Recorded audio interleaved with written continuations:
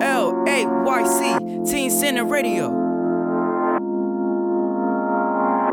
The Triple Media Lab is made possible with support from Best Buy, Capital One, Comcast, and the Whitehead Foundation.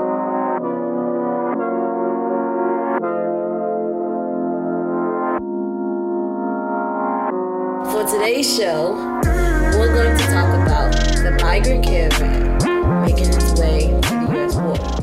What we currently know about the caravan is that these migrants who are coming over, well, currently they're at Playa de Tijuana.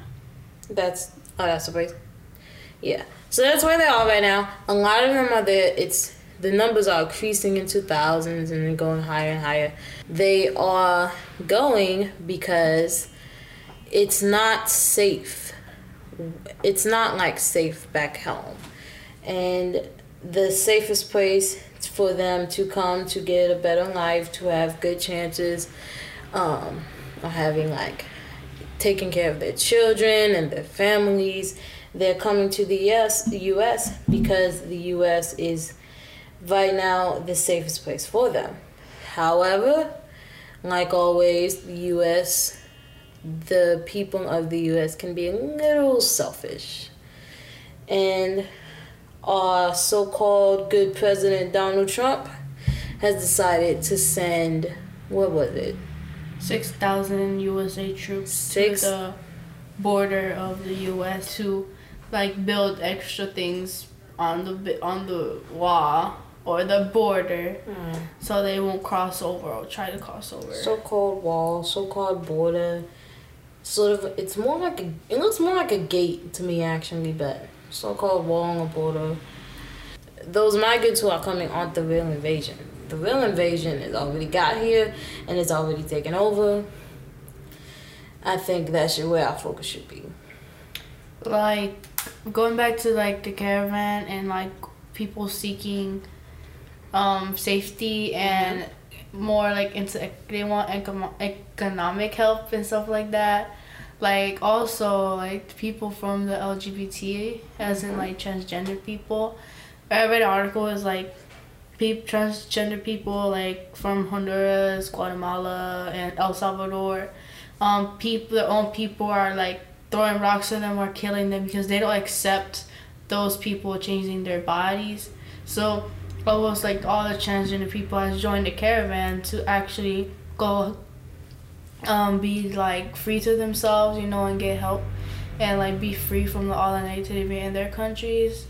But El Salvador already they're kind of working on trying to get a petition so they can accept the trans people, because if they want to change their body they can. So yeah, I mean, why can't you? I don't get it. Why can't you come to the U.S. because you can't live in why can't you come to the U.S. if your home is no longer safe for your family, your loved ones, your children? Why can't you be who you feel you are or who you really are inside? Why is that such a problem? I don't... Yeah, because they say that around 10,000 people are going to be at the border in the caravan. As in here, when I read some articles, it said their mothers with their kids and they were getting their strollers, and I was wow. And then the article I read, it was the youngest kid they had in the group was 3 months, a baby, a simple baby.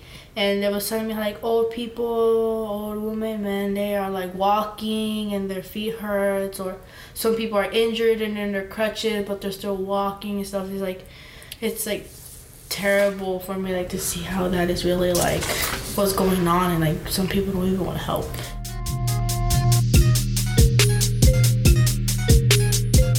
I gave some interviews to some people here at the LAYC and asked so many people if they feel immigrants coming from over there are called criminals, or are they criminals? I think when you say that people that you don't understand are criminals, it's easier for you to victimize them, to punish them, to get rid of them, to do bad things to them, right? And I think the president doesn't understand that these people are escaping violence. They're not violent themselves. they're actually escaping violence and poverty and, you know, corruption in their country. So that's what I think. I believe because he don't know what happened in our country. The corruption that that the country have, and that's why the people need to come into USA to find a new life.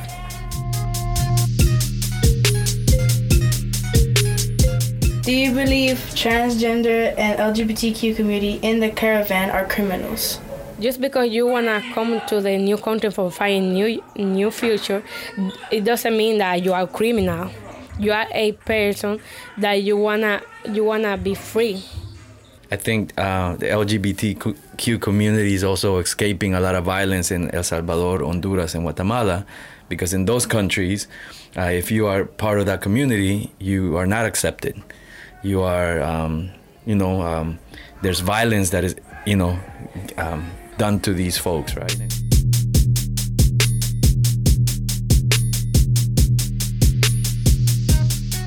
Imagine you're the mother or father, grandfather, you're the guardian of that child. You're weak and you're trying to take your child so that they can live a better life. Everyone deserves that chance.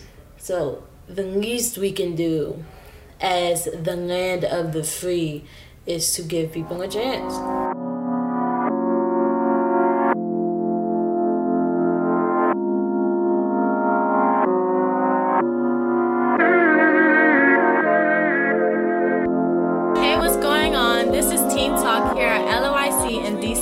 I'm Jamia.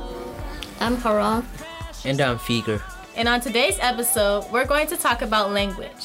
We're going to be interviewing 4 people and get their opinions on the languages they speak. Cause this is Africa. What's your name? My name is Agnes. Kingston. Miss Channel. How many languages do you speak? I speak 2 languages, English and French. I need only one language, it's English, that's it. 2. Amharic. English. English and Spanish. Where do you speak each language and why? I speak English at school because I'm surrounded by most people that speak English, and I occasionally speak French at home because I want to keep up with my language and not forget about it.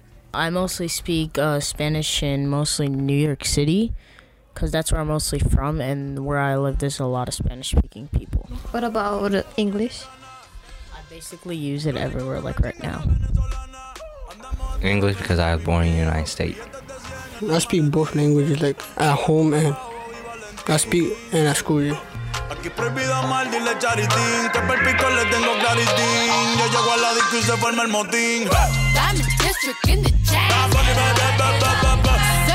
Do you think your language is better than other languages? No. Why do you think that?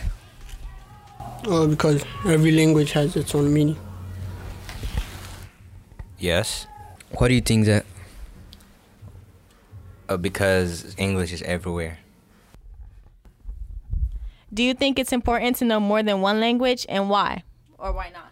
Oh, I definitely think it's important to know more than one language, just because, especially in America, knowing more than one language makes you stand out other than those who speak just one language. So it's really important because it, like in job fairs, the person speaking one language might not have the much of an opportunity as this person speaking 2 languages. I don't know. I need only one language, it's English, that's it. Why? Because English is important to me in my life. What language do you dream in? Have you dreamed in your second language? Yes. One of my first dreams was in Spanish. Spanish, actually, because I really love the Spanish culture. I'm surrounded with a lot of Spanish people, and I really love to blend in just by speaking the language. English. English. Here again, this is Jamia. I'm Haram. And I'm Fikr. And what we learned from this topic here is that majority of people speak more than one language, and some just want to learn another language. Overall, we've learned that language is important in both culture and life. Signing off, this was Teen Talk.